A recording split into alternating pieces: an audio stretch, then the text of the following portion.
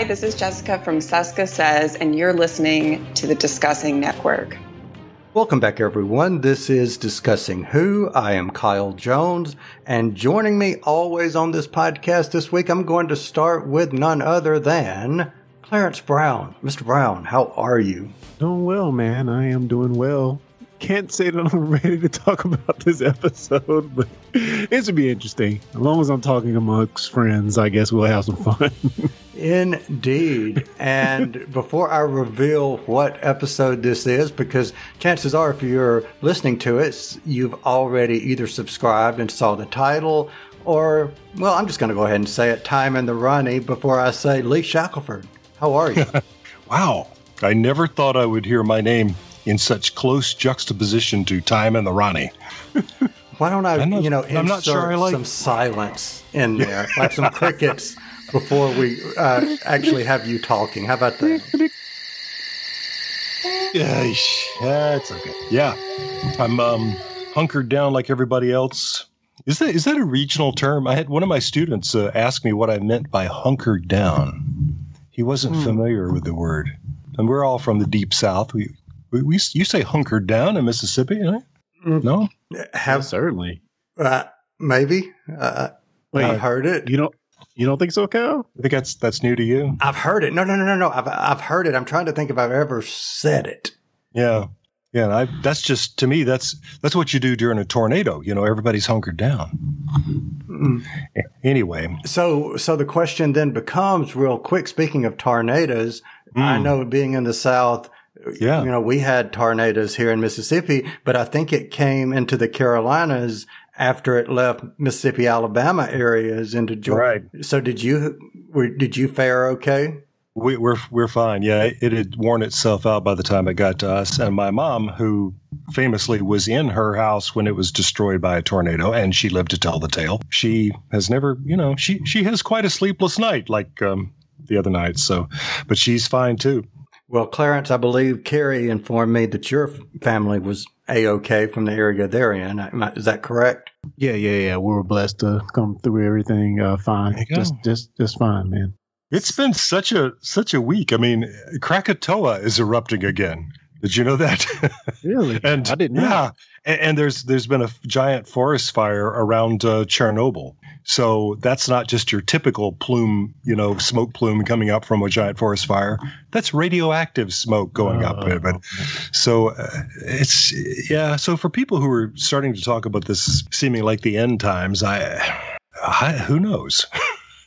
And maybe who does know? Because, let me say this real quick. There was an episode, and I think it was in the series 8, I believe. It was right there before the 2-part finale, if I'm not mistaken, where the green took over the planet, restored something that the vegetation did in one of the episodes of the 12th Doctor. I'm just saying. Maybe the planet is correcting itself or something. So, gentlemen, thanks. Glad you're back, and glad we're back. Glad we're all three together. Looking forward to this. So, for everyone listening, we are, as I said before, reviewing Time and the Ronnie. But I do have 2 things in the news. The first of which were 2 shorts that were written by Stephen Moffat. One was called Rory's Story, and it was told by Caitlin Blackwood, playing Amy as a child once again. And Lee, you had not seen that story yet, so you want to kind of fill the blanks in of that story? Well, they're such sweet little things for fans of Amy and Rory and who are up to date on where we left those characters. So it follows logically on from that. So if you don't know sort of how we parted with Amy and Rory, it probably wouldn't make any sense. Well, no, the Rory one won't. The one that Caitlin Blackwood recorded, it really is about, well, I don't know, there's some spoilers in there too, now that I think about it. So yeah, it's certainly for people who've seen all of the Amy and Rory episodes of Doctor Who, but yeah. I wouldn't want to say more about them. I know, and I think you did a brilliant, and let me say one more time, brilliant, non-spoilery way, no pun intended, of telling that story. But Arthur Darvill, and very briefly, the voice, at least, of Karen Gillan, and Caitlin Blackwood, who was the young Amelia Pond, and she's all grown up now because that was a good long time ago. But her voice is still instantly recognizable as Amelia, so it all works. It's brilliant. Very much brilliant. Yeah, I was just going to add that I think my only question is, and I don't think this is too spoilery, how do you power the only cell phone? I'm afraid that I wondered that too.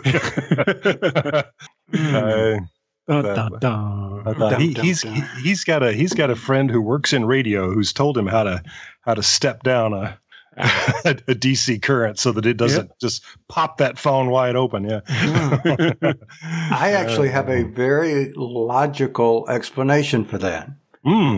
So we know that there is something in story for Amy and Rory. And again, not going to spoil that.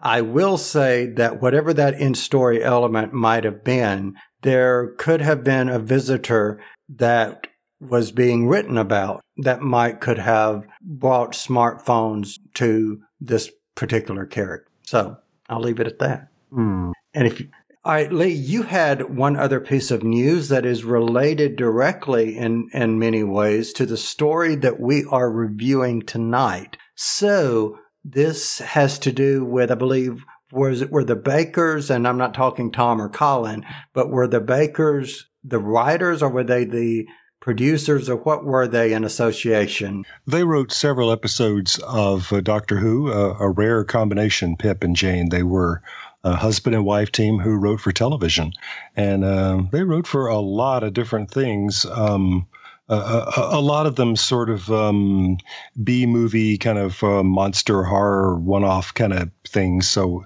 not what we think of as a prestigious career, but I respect anybody who writes and can keep making a living at it, which they did. But yeah, one of the things that they wrote was Time and the Rani, which of all things is what we're going to talk about tonight. And I say of all things because Pip apparently passed away as we're recording this today. It was either today or yesterday. So rest in peace, sir. Jane passed in 2004, if memory serves. So he's been with that as partner for a while now. So I don't know. Maybe they're back together and they're writing something already.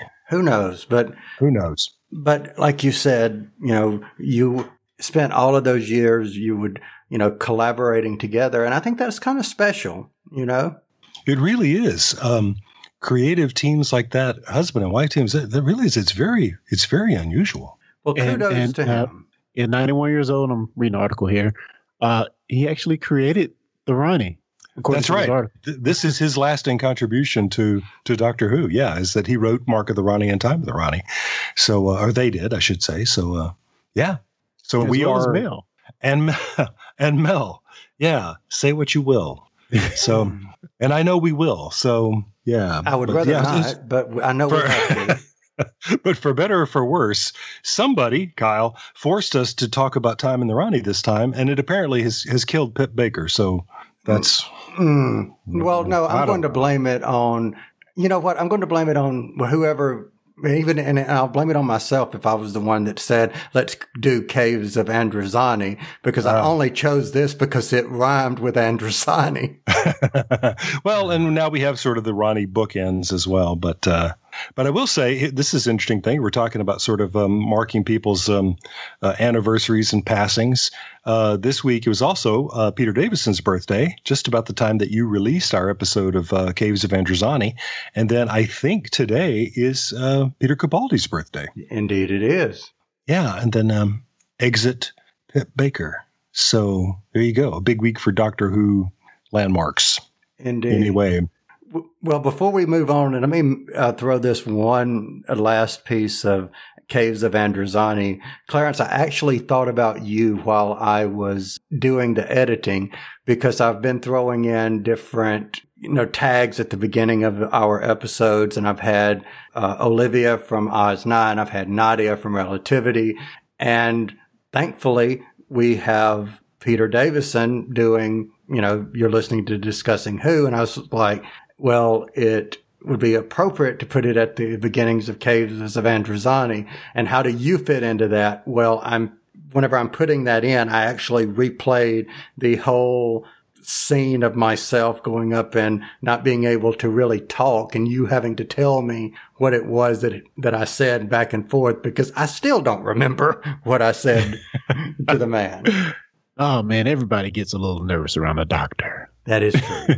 That is true. But you know what I don't get nervous around? I don't get nervous around when I am able to say, if you have not seen Time of the Rani or Time and the Rani, put us on pause, either one of them. If you have not seen one that doesn't exist or one that does, put us on pause. Go out, watch the episode, come back, because from this moment forward, spoilers. Spoilers.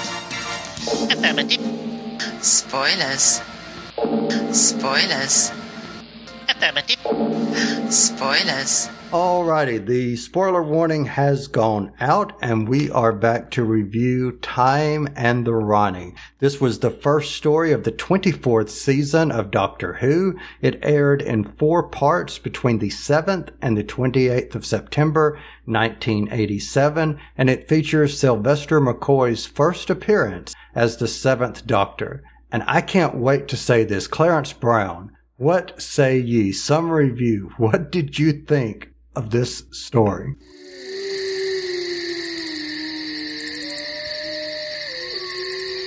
Yep, that answers the question, right?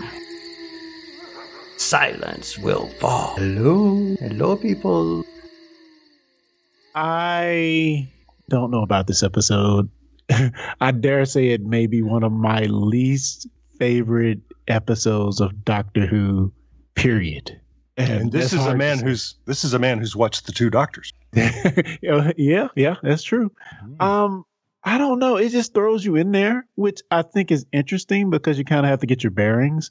And I just don't think a lot went on in these episodes. Yeah, I just don't know what to say. I don't know what to say. I didn't enjoy it, just to be blunt. Like all of these multi-episode arcs, there's always one that you can throw away, seemingly, and I think that was the third one for me. I think it started very interestingly.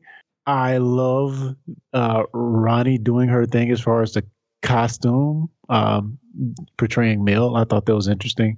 But other than that, I just really did not like the episode, man. I really did. What about you guys? Well, I was reluctant to do it and to talk about it in the first place because I remembered that I don't care for this one very much at all. But I enjoyed watching it this time around more than I expected to because I had really forgotten that this is Sylvester McCoy sort of trying on the Doctor's skin, and some of that is a lot of fun. There's a tone shift, definitely, that sometimes he's just plain silly. I don't know. I enjoyed that for what it is. But yeah, for the most part, it's another one of these stories where we're plunked down into a situation very quickly and we don't know who's who. So it's very hard for us to figure out whose side we're on. And, okay, there's the Rani. Well, we're probably not on her side, but what's she up to? It does kind of meander for 4 episodes. And so, meh. Mm-hmm. So I'm going to say that I didn't really enjoy this one either.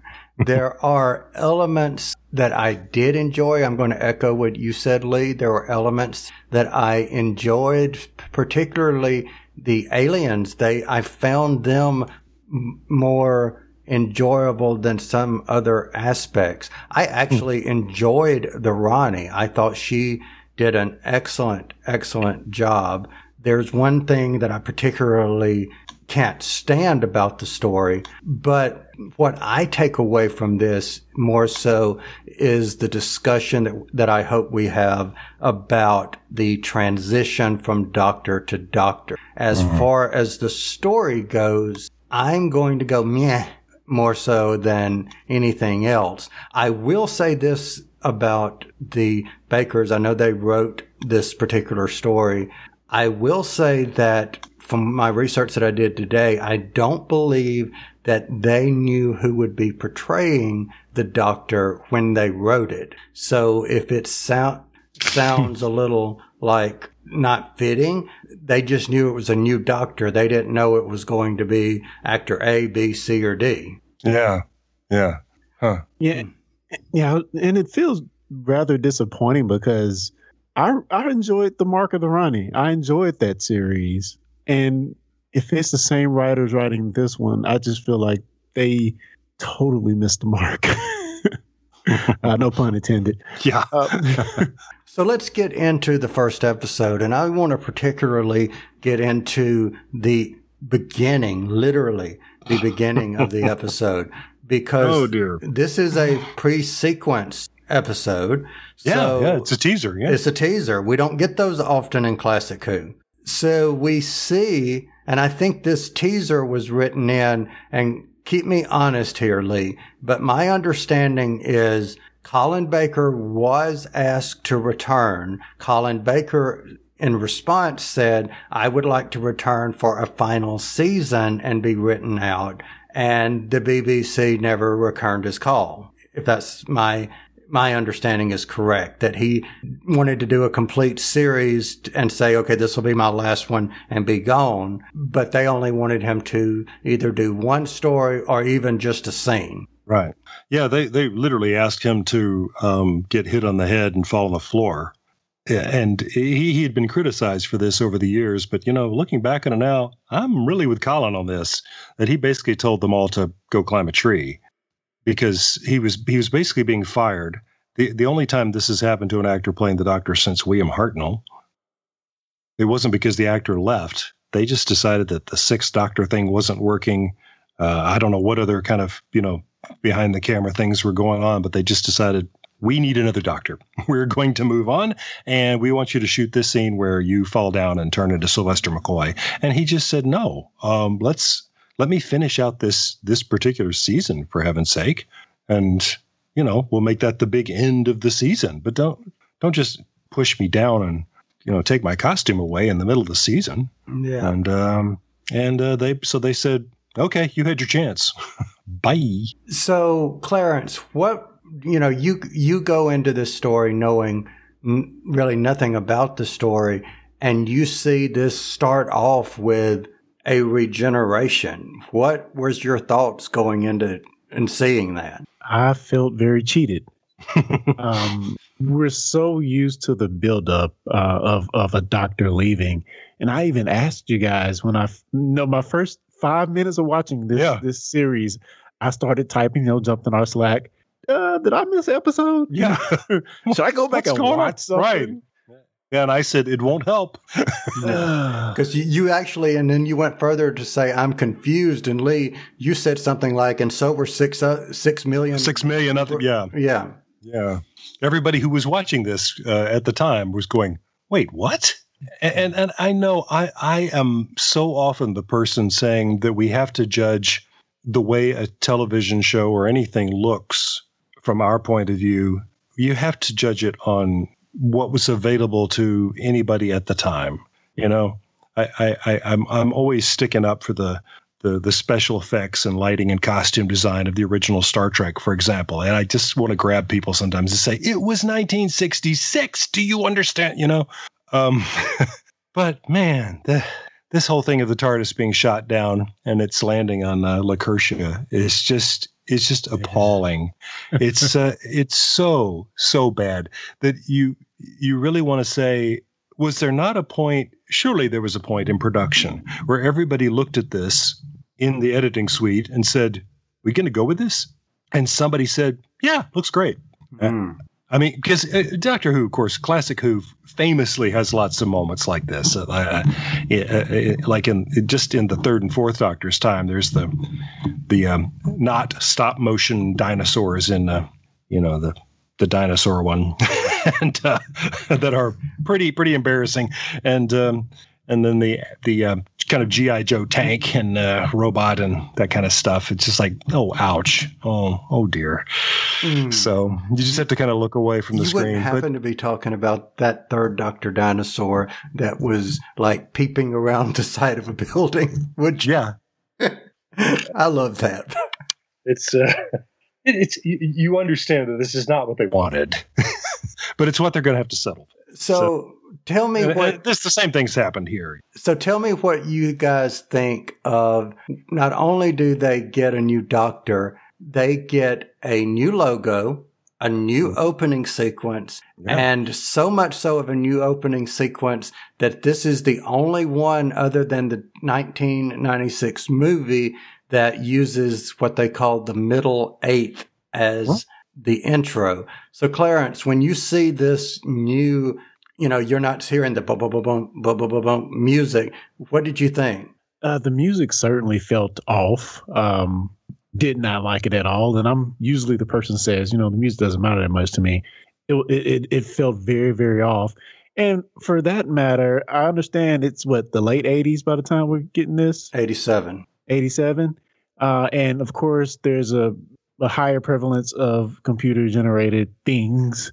I hated the use of the computer generated effects on the intro. And, it may have been top of the line when it came out in 87, but it's my least favorite Doctor Who intro. Yeah. What about the logo? Yeah.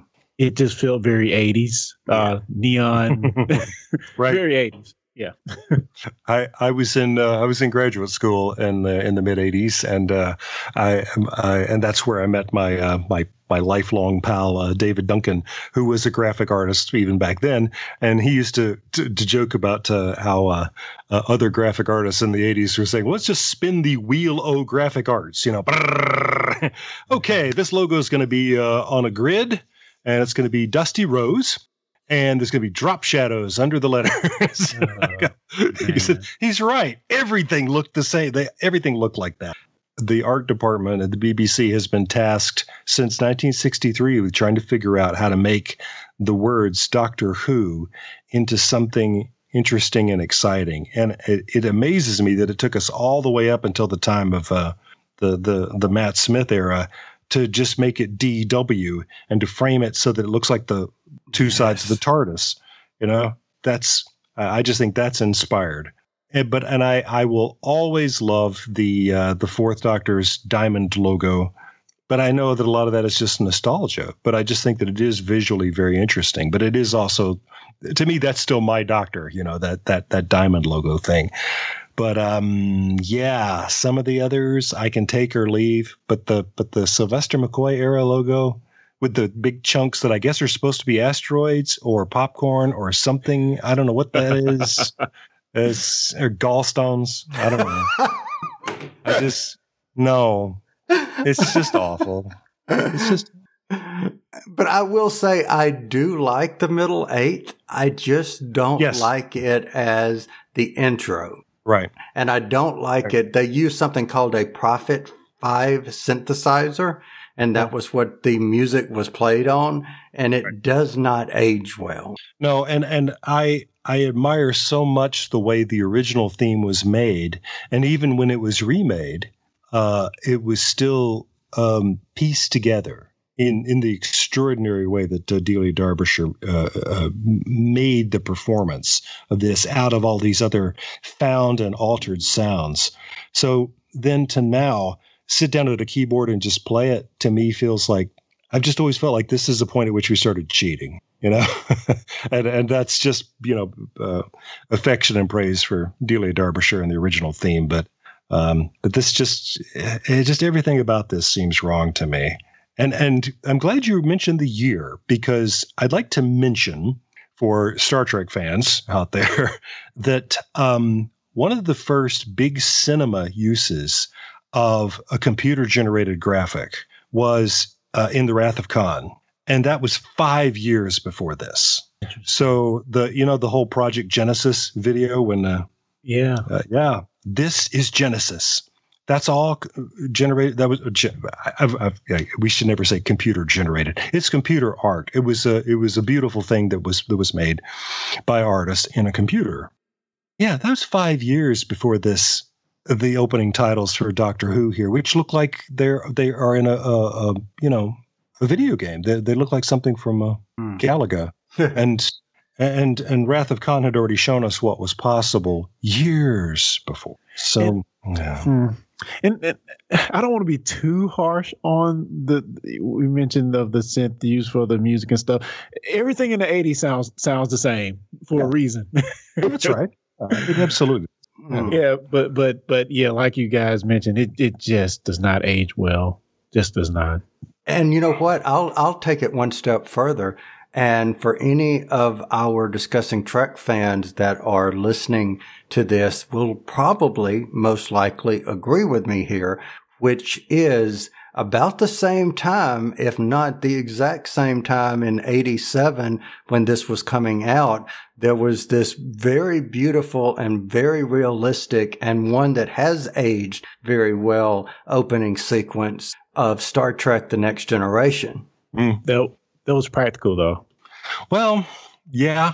I mean, that was filming a miniature, but stars and planets, it's true.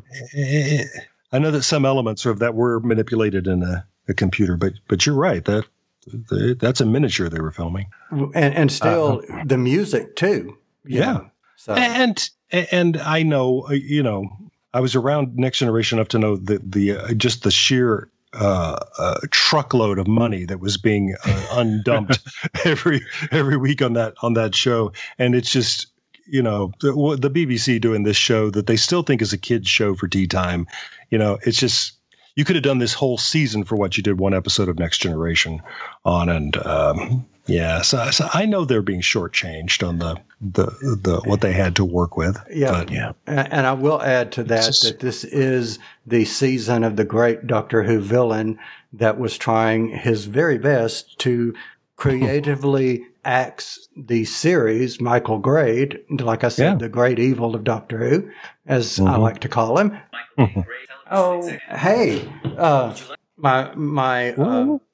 my computer wanted me to know, not my computer, my phone wanted me to know about Michael Grade. Kudos to my phone. Yeah. Our phones are smart. We when the three of us were talking about this the other day, I dictated something into my Slack app on my phone, and I said something about time and the Ronnie, and it capitalized time and spelled Ronnie correctly and capitalized the R. I said, well, alrighty.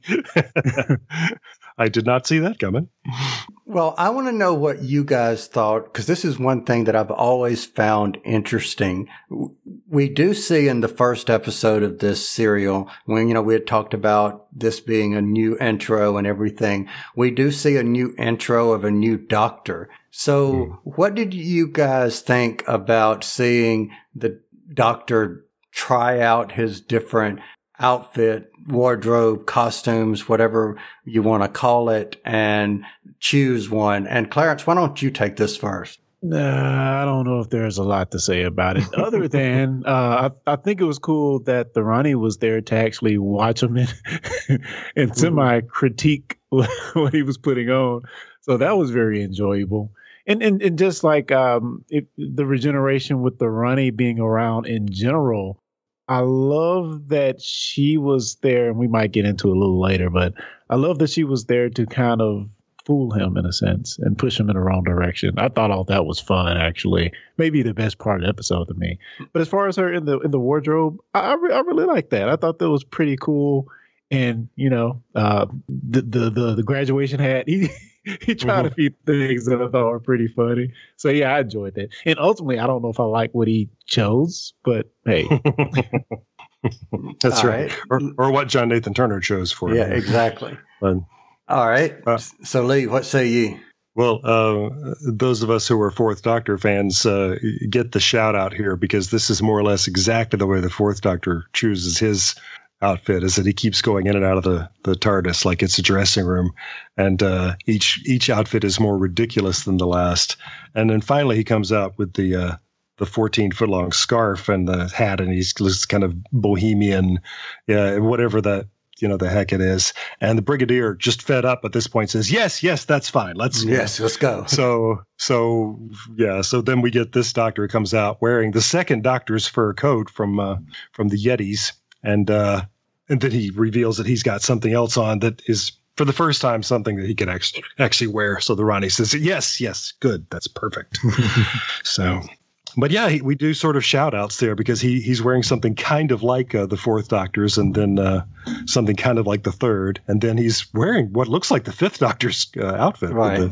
Except with his cricket pads on. And that Fourth Doctor rendition was what I call the John Nathan Turner version, because in Tom Baker's last series, he wore, a different scarf and the purplish reddish thing that he was wearing. So I thought that was cool. And I like what Clarence said. I liked having the Ronnie there as the character that is, watching and being with the Doctor there.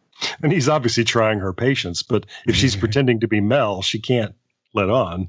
So this episode does give you a moment where Sylvester McCoy is wearing Colin Baker's costume and Kate O'Mara is wearing Bonnie Langford's costume.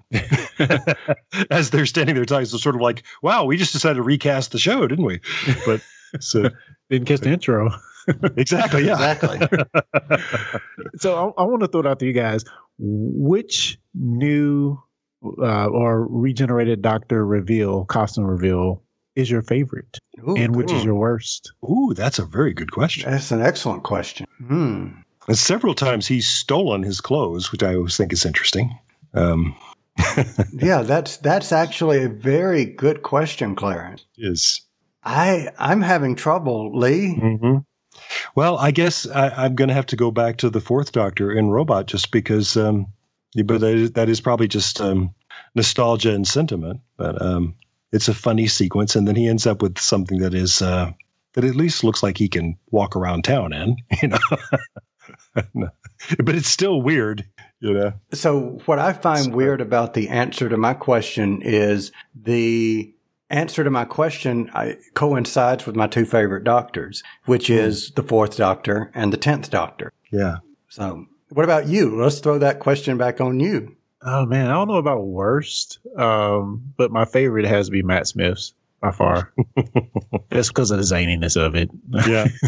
And finally somebody calls him out on it. He says, those aren't your clothes. And he says, I just saved the world. They can bill me. Yes. All right. So let's go and let's talk just for a moment about the impersonation that the Ronnie was doing. She uses so the Doctor, wakes up and they're always disoriented at the beginning.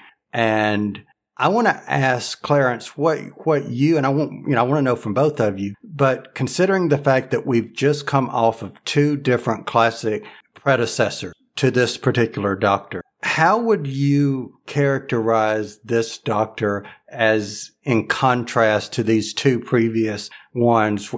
How would you describe him? I'm still not sure I know who he is.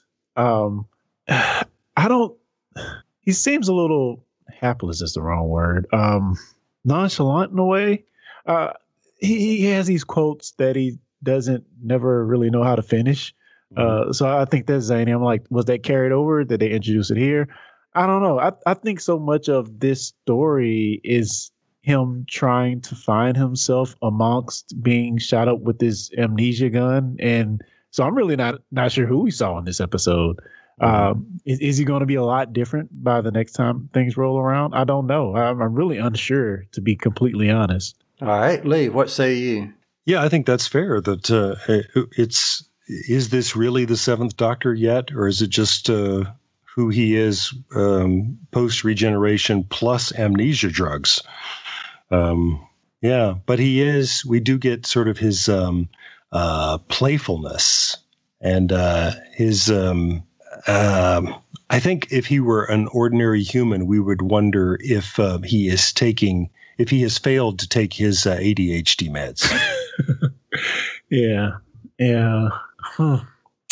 So I saw him, and this is one reason, and Nicole, forgive me for what I'm about to say, but this is one reason I've never connected as much with the Seventh Doctor as any of the other original classic Doctors.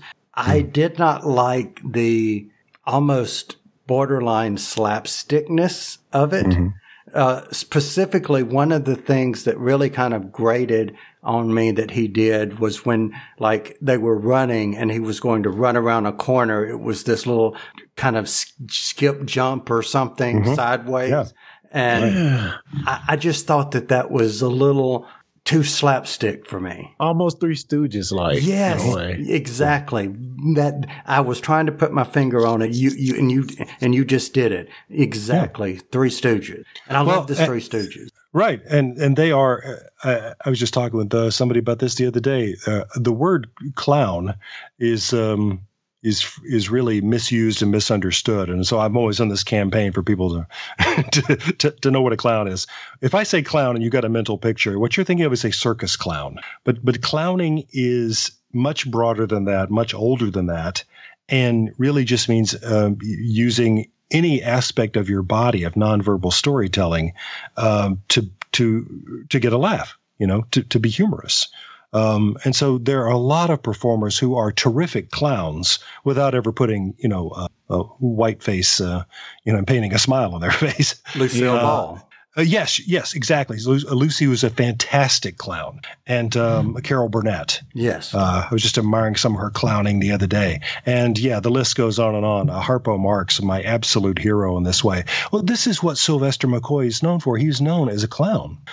He also, by this time in his career, he's also done some remarkable dramatic turns as well. I was already a fan of his thanks to my interest in the golden age of Antarctic exploration, because he was in the big miniseries about the Scott expedition, the ill-fated Scott expedition to the South Pole, film series called The Last Place on Earth. And Sylvester McCoy is one of the men in the expedition. It's not funny.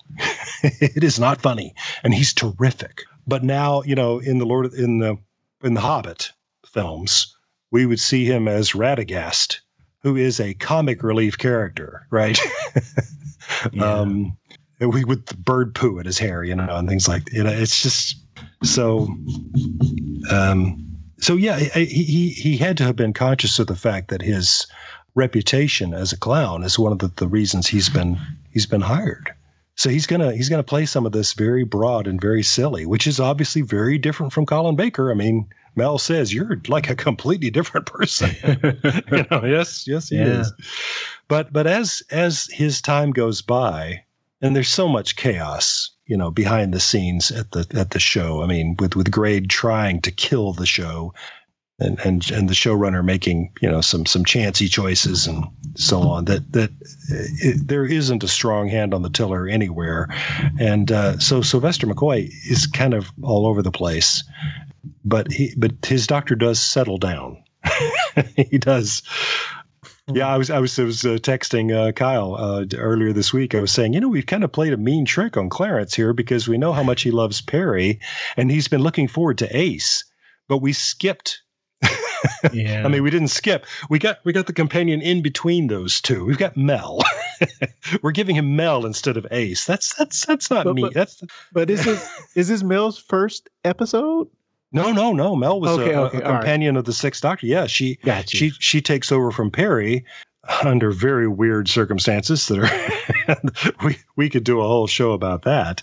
But yeah, she'll eventually have her own strange departure, and then we'll meet Ace, and we'll be with Ace to the end of the classic series. So maybe what we're really, really doing is showing an appreciation for Ace and showing an appreciation for Perry by showing Mel. Right. Who I cannot abide. It's one of the reasons why I don't watch these episodes at this time before, because no matter how interesting Colin Baker or Sylvester McCoy or anything else going on are, Mel just makes the hair on the back of my neck stand up. Yeah. So Clarence, what was your impression of Mel? Well, there are some things I liked about her. I like that she's a computer programmer. I think that's what was said in the episode. There you go. Yep. So, hey, she had me there. Yeah. Can't be all bad, can't you? A very interesting selection of clothing. Seems very 80s to me. So, it's cool. Other than that, I don't know if I got a real sense of who she is. Of course, new doctor, she's trying to figure him out. So I don't know if I got a real sense of who she is other than being, she was investigative like most other companions. I know you guys have one huge gripe with her, which I'm sure we'll get into. She hurt my ears. But they probably told her, scream. This is in your script. I don't know. She's definitely not my favorite of the companions, and maybe at the bottom of the list so far. But I can't quite put my finger on it. But I don't think I have enough knowledge of her to give a true assessment, quite honestly. But you guys, the Whostorians, what do you think? Well, yeah, we both have the same problem with Bonnie Langford's voice, and it's interesting because she is an accomplished. I mean, that's accomplished is an understatement. She is a widely recognized and acclaimed singer. I think that what she's doing on the West End right now, or last I heard anyway, was she's playing the Lady in the Lake in Spamalot. And that is an extremely difficult role to sing. So when I read that, I thought, wow, Bonnie, you go, girl. If you're doing, so more power to her.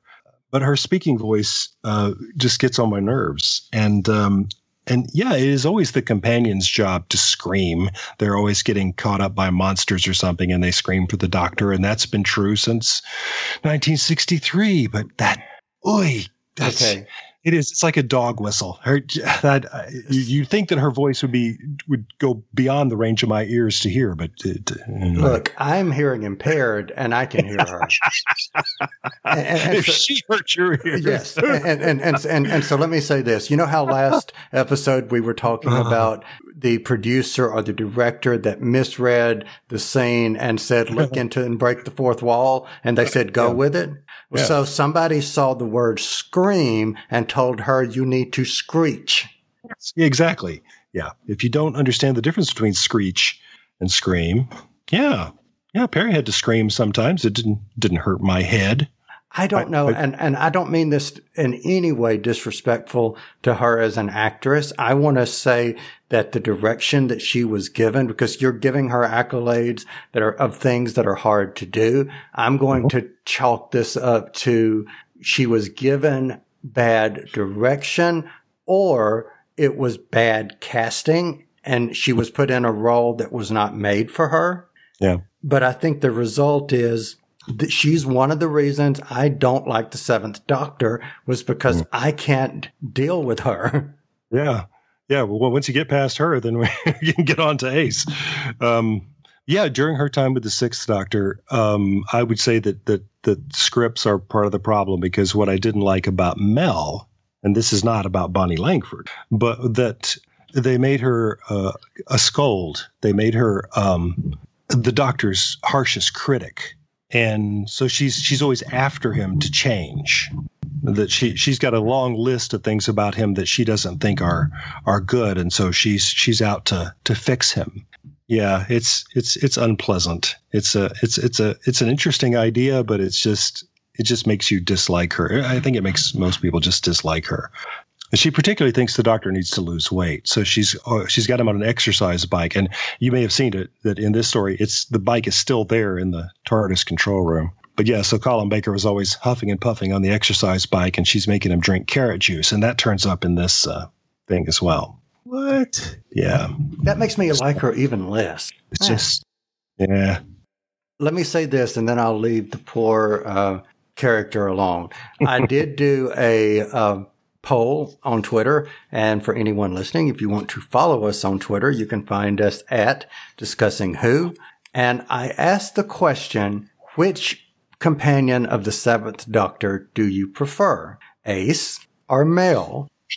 90% of all responses said Ace. Yes. Yes. So there were some votes for Mel in there. Yes. Yeah. Yeah, believe it or not. And I would say that since I only put this up very short length of time because I wanted to have it in time for us to record tonight, right, there was only one vote. So I had 10 votes that 10 people voted. So there was only one. Yeah. 9-1. So I want to stress that she didn't have 100 votes or 1,000. She had one. Yeah. but still. But still. 9 for Ace. Let's talk real quick about the Lacertians. And what did you guys think of the visual look of these aliens called the Lacertians? And Clarence, what were your thoughts of them as a whole, as their look and as the characters? I think the look felt very believable, if you can say that from an alien on a weird planet. I liked it though. I didn't think it was too goofy as compared to some things we may have seen in the recent seasons. But I liked it. I liked that it was colorful. I was wondering about the name Lacertians. Were the Lakers popular around this time? I don't know. But yeah, I quite liked the look. As far as their personalities, they felt very human. I don't think there was anything about them that really separated them distinctly as a different, species of beings other than the look. But yeah, I think they were sufficient. And under the rule of the runny, I guess you could say, in this episode or this series. Not as big a fan. The scales on their skin it feels like a step in the right direction, but it's not a convincing effect, so I just didn't buy it. They did kind of make me think of the way Jack Kirby originally drew Triton of the Inhumans. Oh yeah, and so I thought, okay, cool, I'll buy that, because I never had any difficulty believing that Triton, was supposed to be in the water. He just kind of looked like he looked like he should. So that might have been interesting if there was some way to make these guys amphibian or something. But yeah. We do have to move on, and we don't have a lot of money here. We're going to spend all the money on the Tetraps instead, which is very interesting to me. But all right, so before we talk about them, and then I'll come back and let you mention them. Mm-hmm. I thought, and I think the gentleman's or the character's name was Icona. I thought that was a very interesting choice he made as an actor, or the direction that he was given when he and the Screeching Mimi were running. The way. What's her face? Mel. When they were screeching, when they were running, he kept his arms straight. Yeah, almost like the Naruto run a little bit. Yeah. Which, if you look it up, you should entertain yourself. Look up Naruto run. Yeah. Yeah.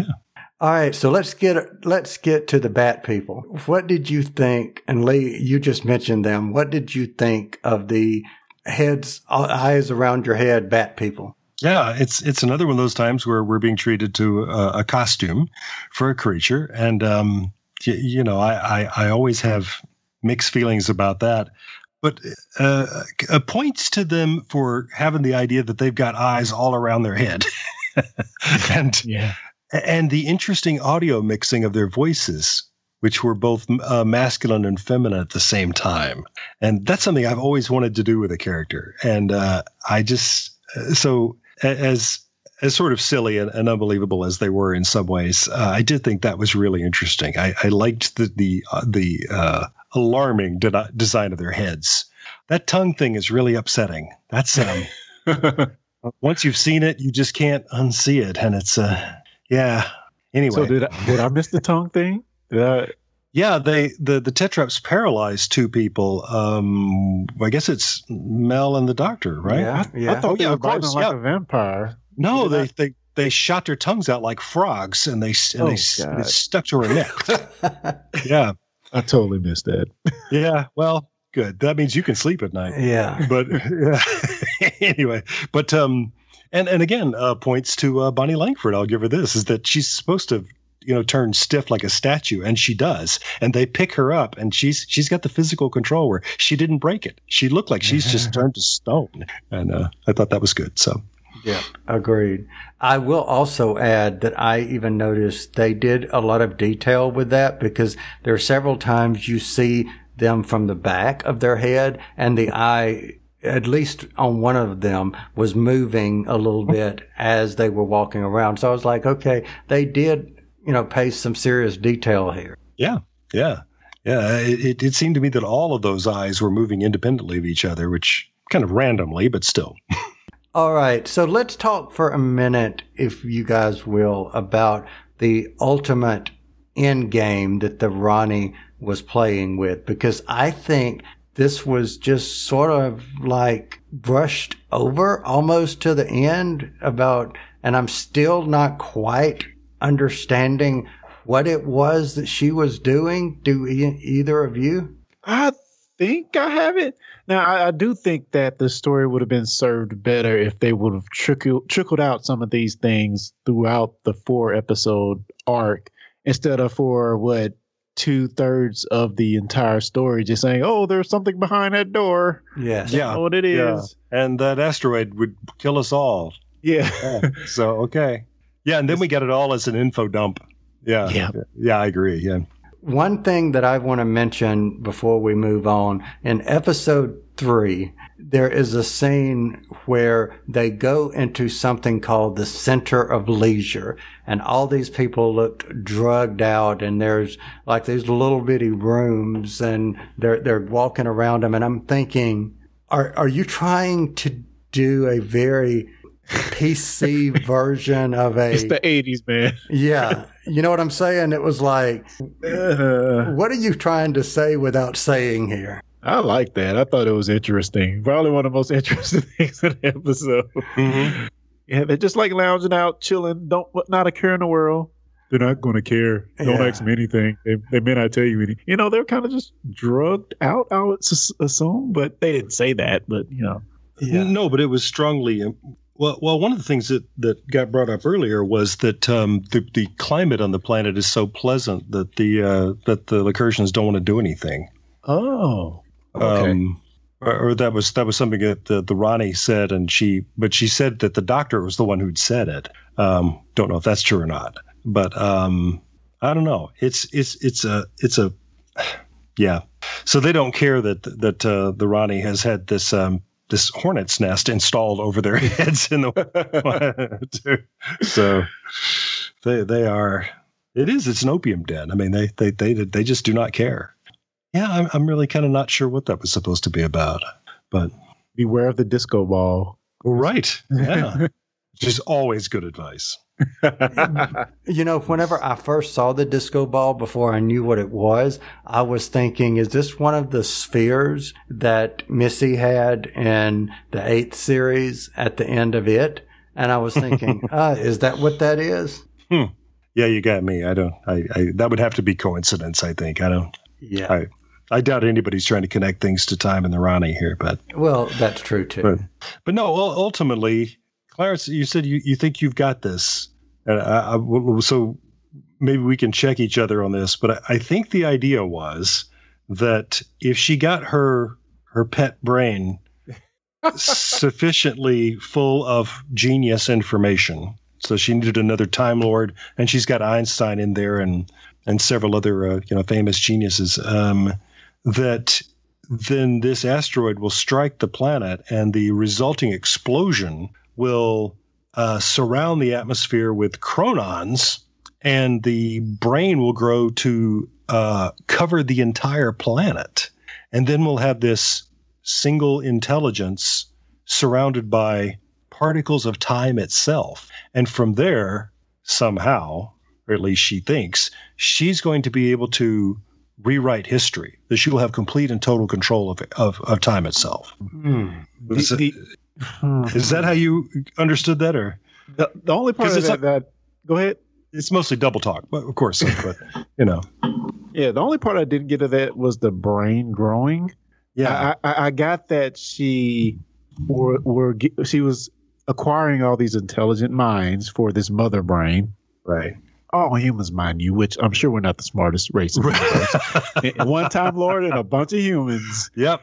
Really? Yep. Okay. Yeah. All right. Be that as it may. In order to figure out this basic or this composite of material, which I think they said was helium-2, that was needed in order to start the chain of events you just mentioned. Right. In order to change creation or any point in time that she wanted to manipulate creation, I guess. Yeah, so, very confusing. Very confusing. Yeah. but once I watched this 3 times over the course of last week, so I feel that if there's a badge that you should get for, taking one for the team in You the took Doctor one, universe. Yeah. I feel like I watched Time of the Ronnie 3 times trying to prepare for this guy. All right. So because I didn't always pay good attention to it, I'll because be honest. you did that, you get to pick our next story. Excellent. Okay. So, but one of the things I got from that I really appreciated was that once I understood what her crazy plan is, I really came to admire that. I thought this makes me think of Thanos and this whole notion that the universe is overpopulated. So let's just get rid of half of it. That there's a part of you that wants to say, well, he's not wrong about that. Yeah, I just really don't like the way he's going about it. But, okay, I kind of, So here's the same thing. She says creation is chaotic. I'm going to go back like on this planet Earth that you like so much. When, as Clarence is right, apparently she really likes it too. She says, I'm going to start that whole planet's evolution over again. And we're going to do it my way this time. And, there's a part of you that kind of goes, that's actually a good plan. I mean, I'm not saying that's a good idea. I'm just saying I see what she's doing, that she's figured out there's a lot of things about the universe that nobody likes. Well, I'm going to be the one who's actually going to do something about them. Well, wouldn't that be a paradox in a sense if she goes back and changes the creation of Earth, which she went and got all the intelligent people from? Therefore, she wouldn't have been able to do it in the first place. Paradox engine. Yes. Yeah. There's a problem. I mean, just once I caught the little thing about how the brain was going to grow until it was, engulfed the whole planet, I thought, at this point, you think the brain is going to do what you say? It's very, very Metroid, mother brain. Right. Real quick, Kyle, before you go. I love the fact once they introduced the Doctor into the mix, he just makes everything go haywire. That was really fun because, I guess they were all harmonious and everything until they put his crazy brain into the mix. And then she said it was it was schizophrenic is I think the word she used. And of course we got a short example of that as they kind of chatted back and forth. I thought that was fun. I really loved that. So permission to hurt your brains. Oh dear. Sure. Okay. All right. Since you were so sure about that, there is a scene in the first episode of this where the Doctor's memory is temporarily, quote unquote, erased. I find that interesting considering things that we have recently seen. Mm-hmm. Remember that was how the Ronnie gave the Doctor this temporary amnesia because initially he recognized her when he first woke up, and then she drugged or she gave him whatever she gave him, and then dressed up as male, etc., and so forth. So if you look at what the Ronnie does, the Ronnie has experimented on people for the first and second time and only time that we see her in canon. So if this comes to pass, I'm saying it here, what if, just like the Doctor has things that have been erased from his memory, what if the Ronnie is actually Tecteum? That's interesting. Wow. Yeah. Go write a book. I'm just saying. Yeah. Would she keep killing over and over again? Well, but maybe she doesn't remember. Maybe she doesn't remember herself. Yeah. Okay. Or himself, or however selves that he or she has been. Well, Clarence, what do you say? I said that would be an interesting twist for next season. That'd be a twist. Yeah. It's going to turn out to be the Ronnie. I'm just, weirder things have happened. Indeed. Well, since you brought it up, I'm still waiting for somebody who is a more informed and nuanced Who historian than I am to answer this, because Clarence, Kyle and I were trying to figure this out this week.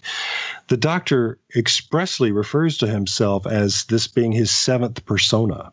And I'm trying to remember if that has ever happened elsewhere in the history of Classic Who, if the Doctor has ever acknowledged his number before. But he does. In any case, in this episode, he says this doesn't bode well for my seventh persona.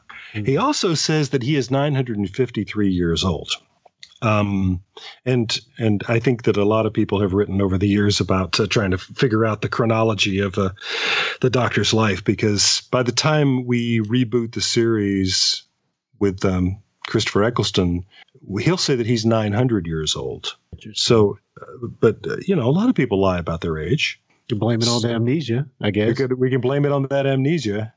And I can't find the quote now, but at some point, the third Doctor said that he's been around for thousands of years. And I think that part of the debate about that has been maybe what he means is he has traveled through thousands of years of history. Or maybe he was just telling the truth. Or maybe he is 1,000 years old. Oh, quit breaking my brain, guys. So, in lieu of what we know now. Right, yeah. Right. But and this is very much like playing the Sherlock Holmes game of trying to make Watson's narrative make sense when we know that the reason why there are these inconsistencies is because Conan Doyle just wasn't paying attention to details sometimes, So that's the real reason. But let's try to figure out what if Watson's a reliable narrator? What could that mean? So we got the same thing going here. I know the reason why he's 953 here and 900 later. Is just because nobody was paying attention to that, I don't think. But isn't it interesting? And the Doctor says that he and Ronnie are the same age, that they're both 953. And that also adds credence maybe to what I was saying about who the Ronnie might be. And I'm going to give Mr. Chibnall a positive note here. Maybe he's a lot more brilliant than we are giving him credit for. You mean you? Okay, me. You are, yeah. Hey, I thought we were all in this together. Well, I'm disappointed by a lot of things about Chibnall's writing, but I think in terms of ideas, of concepts, then I think that a lot of the things that he's put forward have been terrific. Have just been really exciting and interesting. So an idea like, I don't know who Tecteum was. She'd have to be a lot older than that, though. Right, but she just doesn't remember. She doesn't remember. I see. Okay. But what I do remember is I need to ask you guys, are there any other quotes or scenes or notes that you guys have that you wanted to talk about before we do our final rating? I usually like to have a favorite quote that I've picked out, and I am embarrassed to say that I just really don't. Nothing jumped out here at me, and you might remind me of something later, and I would say, oh, well, of course, that, Okay. Yes, sir. Wow. I really have to tell you, and Lee, of course, there's one quote that Lee, you should be all over, actually. When the Doctor is talking to Einstein as they're walking, or they're yes, and Einstein is playing with the controls, and he tells him to go to the next room, and he tells him, "I'll explain how it works later." It's all relative. Yes, he did. Yeah. So I thought you guys would be all on it. That's right, and I did let it go. Well, I like it. I like it a lot, and I say that just because you said that, that's going to be my favorite quote. Okay, we'll go for that. Okay. It is fun to enjoy all of the Doctor's sort of malapropisms in this. He has all these kind of classic idioms that we all know, but he finishes them wrong. Time and tide melts the snowman. It's supposed to be time and tide waits for no man, but he remembers it as melts the snowman. I can't even say it. So all of those are fun. And he actually mentions Mrs. Malaprop, from whom we get that name, which is funny when they're talking about characters who, if the human race is wiped out, then none of those people will exist. And in quick succession, they mention a bunch of famous people, real people. But Mrs. Malaprop is a fictitious character. She's a character in a play. So I think that was Pip and Jane kind of winking at us that this script is actually full of malapropisms, because she talks like that all the time. That's why we call them that, Mrs. Malaprop. Anyway, so I enjoyed those things, and getting to see Sylvester play the spoons. I have to wonder if that wasn't in his contract or something. Do I get to play the spoons? That was awesome. Yes, you can play the spoons. And that makes me understand or remember ultimately understand why the 12th Doctor did it. That's right.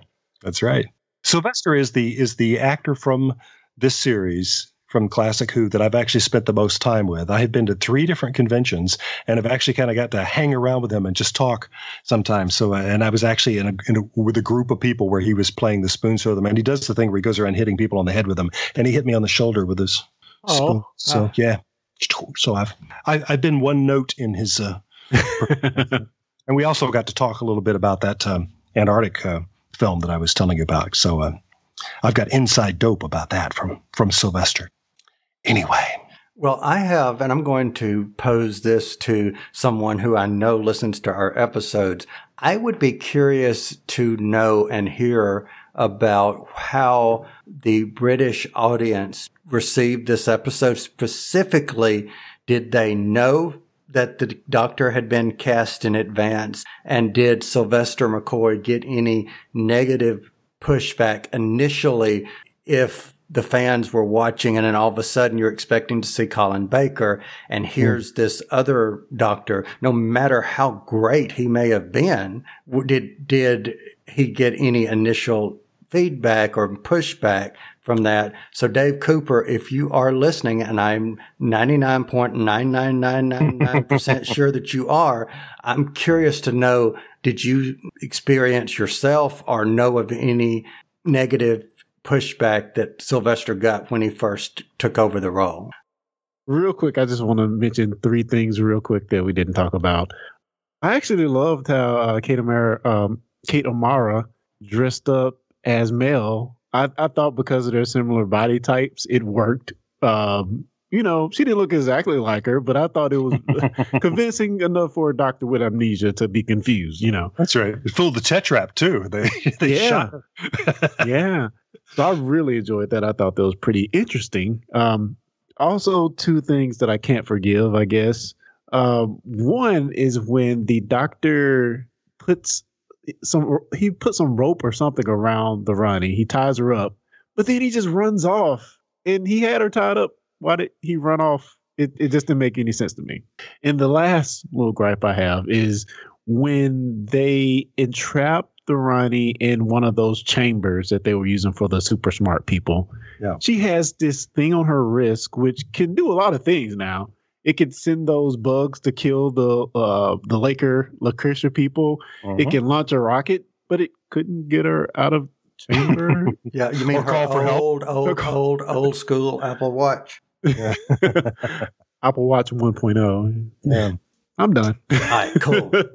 Good points, because I totally intended to mention the thing on her arm and I forgot. Yeah. So I'll point it back at you, Mr. Brown. Your rating, what say ye? 1 rocket fired at an asteroid out of 1. I don't know. That's all I got. Just 1, man. All right. I didn't like it at all.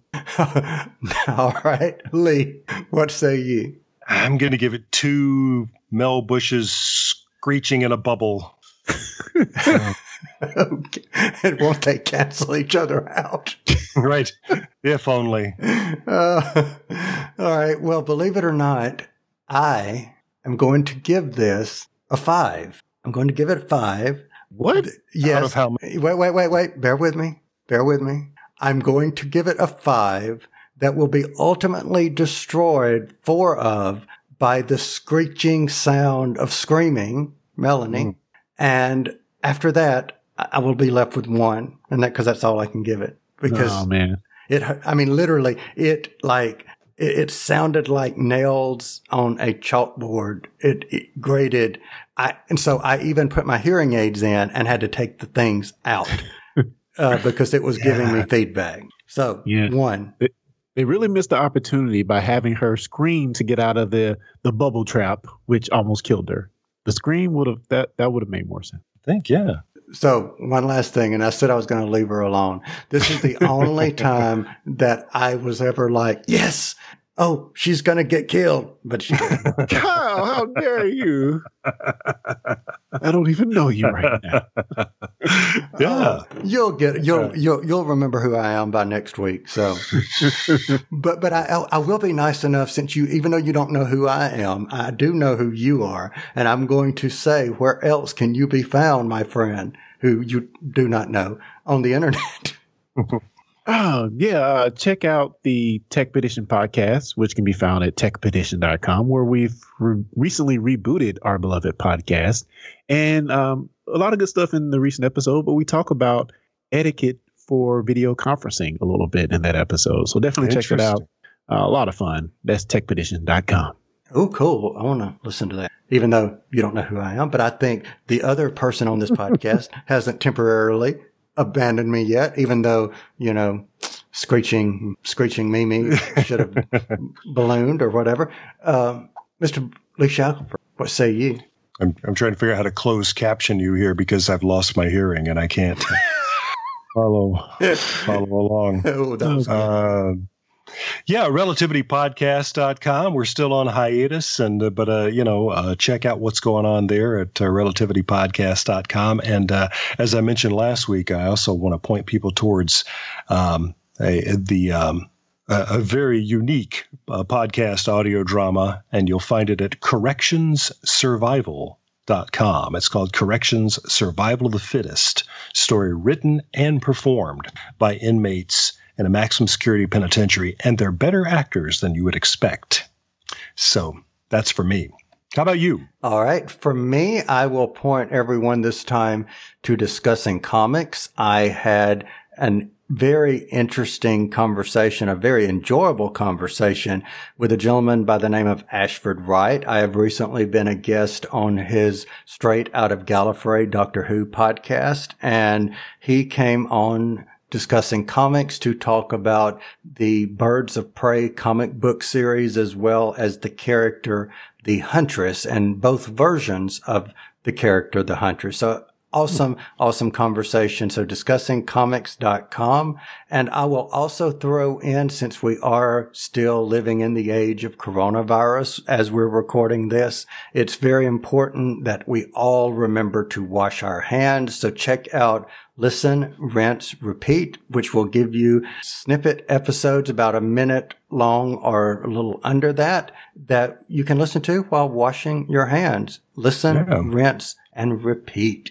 Yes. And the website there is listenrinserepeatpodcast.com. Cool beans. So thank you everyone for listening. Thank you, Mr. Shackelford, Mr. Clarence Brown, for also being with me as always. And with that, we will be back, minus the screeching, next time. You've been listening to the Discussing Network. Find out more at discussingnetwork.com.